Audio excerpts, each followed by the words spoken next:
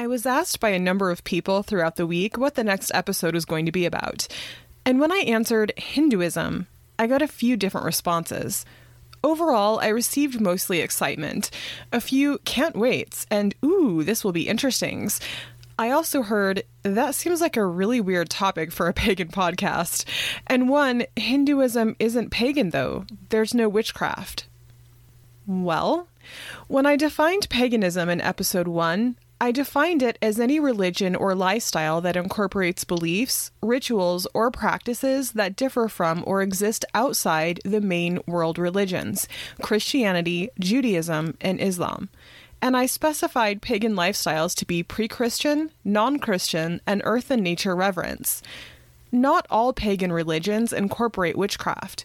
Witchcraft is part of paganism, but does not constitute paganism. Hinduism is pre-Christian, non-Christian, and in its own way absolutely reveres life and nature. And that, Broomies, makes Hinduism fair game for this pagan podcast.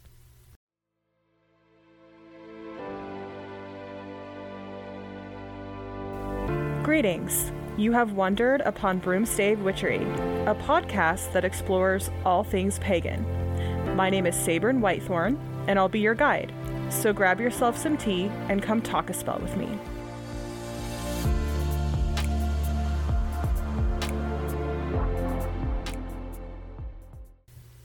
One quick note before we start.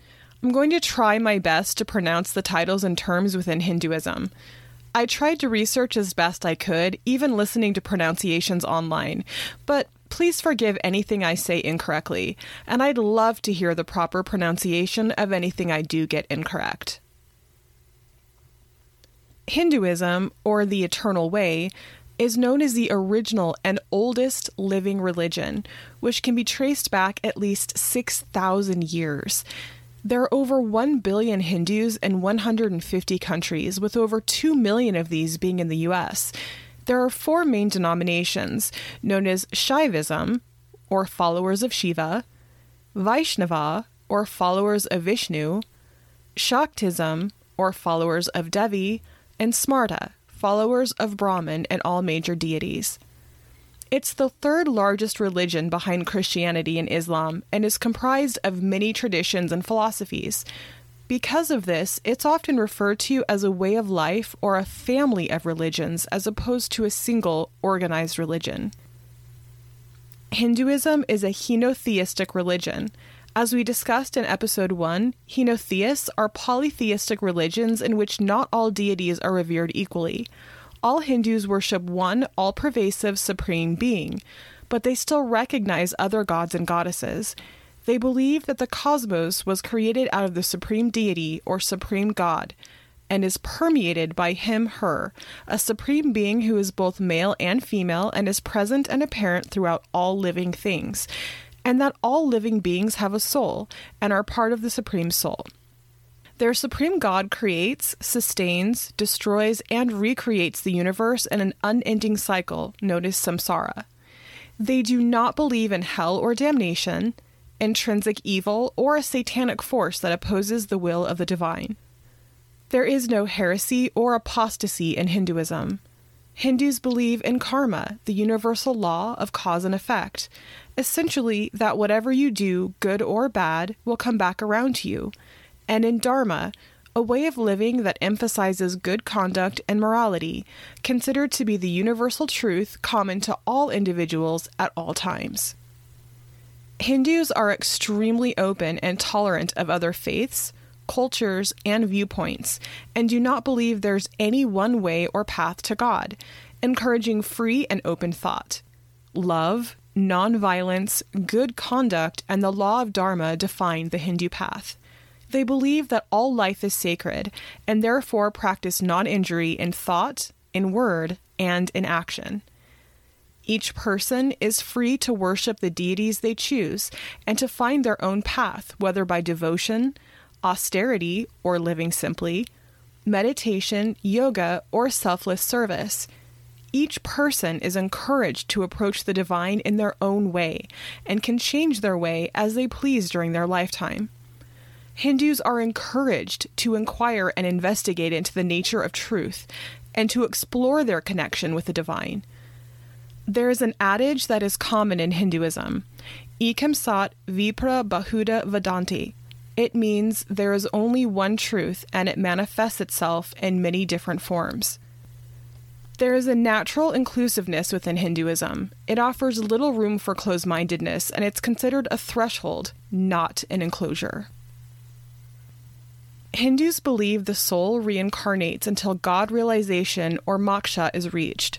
This is the belief that if you protect God's law on earth and fully participate in his work, that eventually you'll reach God realization and that all souls will attain this highest spiritual reward, though it may take many lifetimes.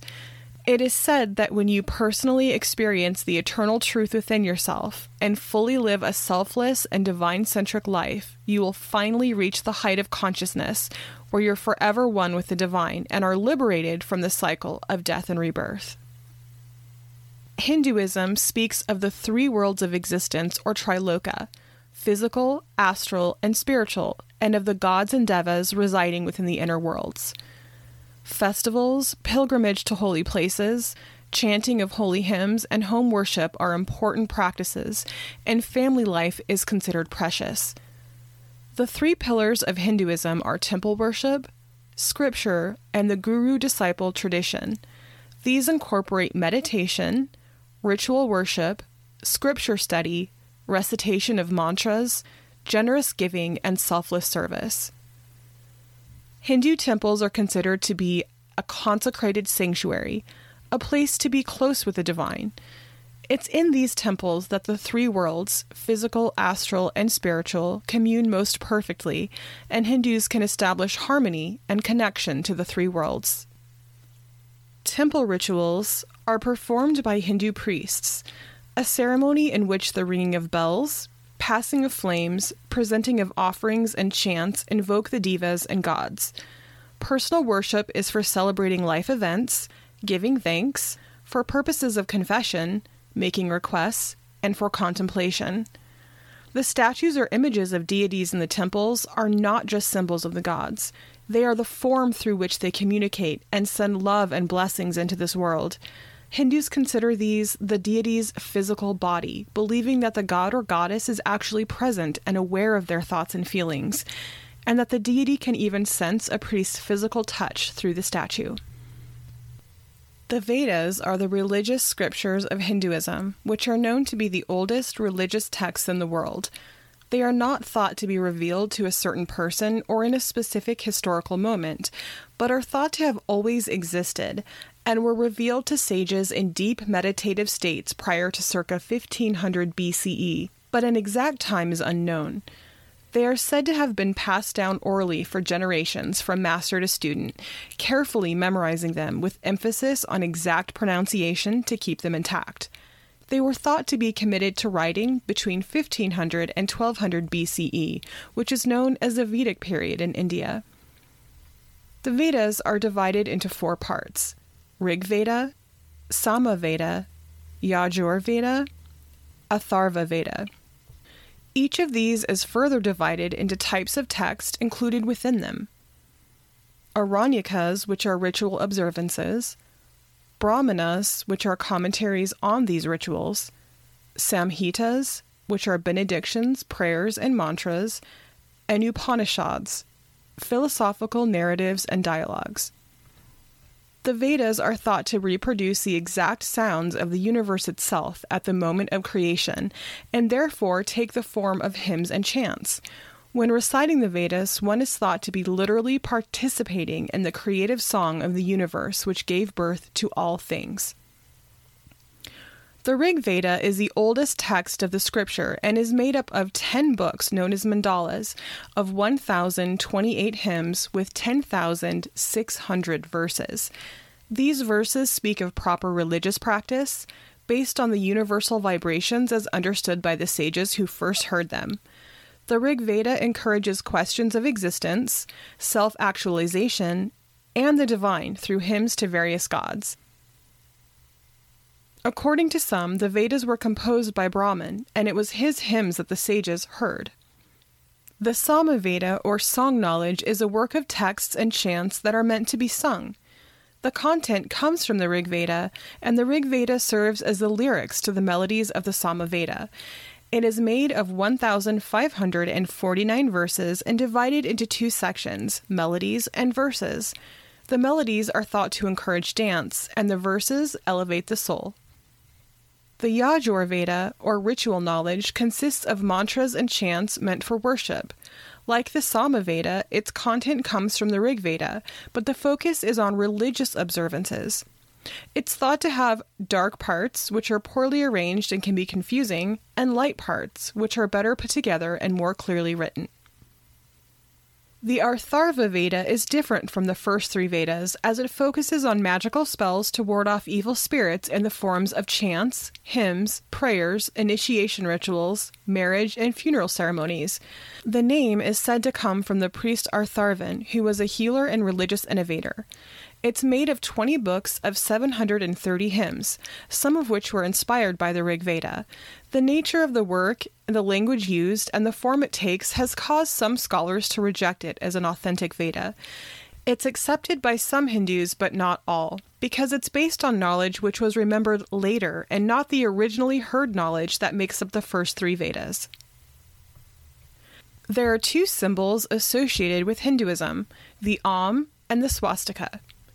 The word swastika means good fortune or being happy in Sanskrit, and this symbol is meant to represent good luck.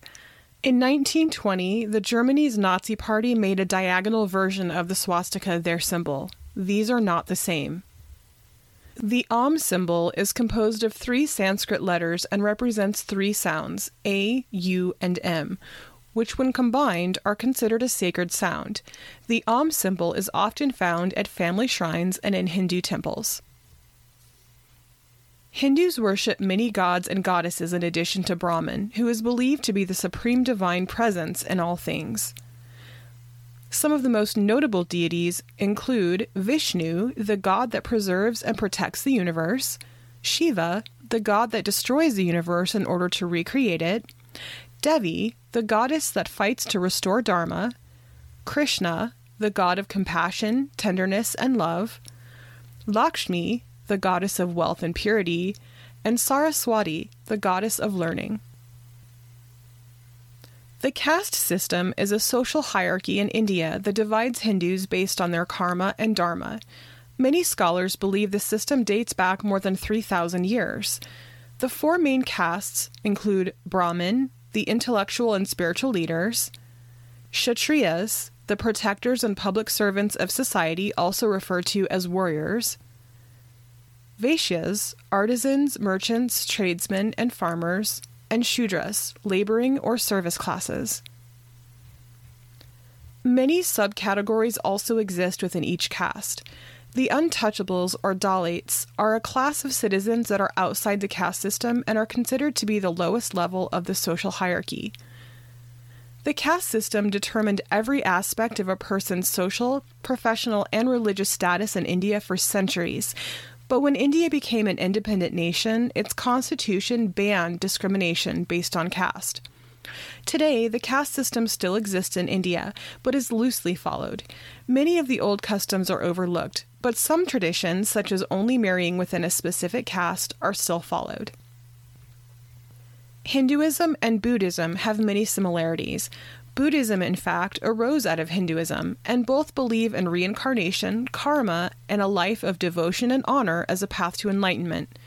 However, Buddhism rejects the caste system of Hinduism and does away with the rituals, priesthood, and gods that are integral to Hindu faith. Hindus observe numerous holidays and festivals.